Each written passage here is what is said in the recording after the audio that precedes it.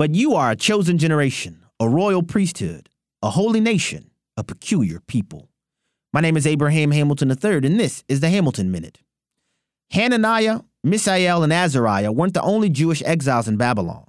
They weren't the only people under Nebuchadnezzar who knew that Yahweh expressly prohibited worshiping graven images. Yet they are the only three recorded in Scripture who refused to bow down and worship the golden statue. Though they were an extreme minority, they refused to go along to get along with the Babylonian culture.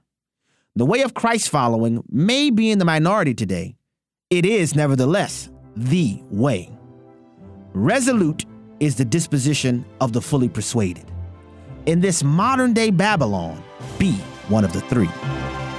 Listen each weekday from 5 to 6 p.m. Central for the Hamilton Corner with Abraham Hamilton III, public policy analyst for the American Family Association.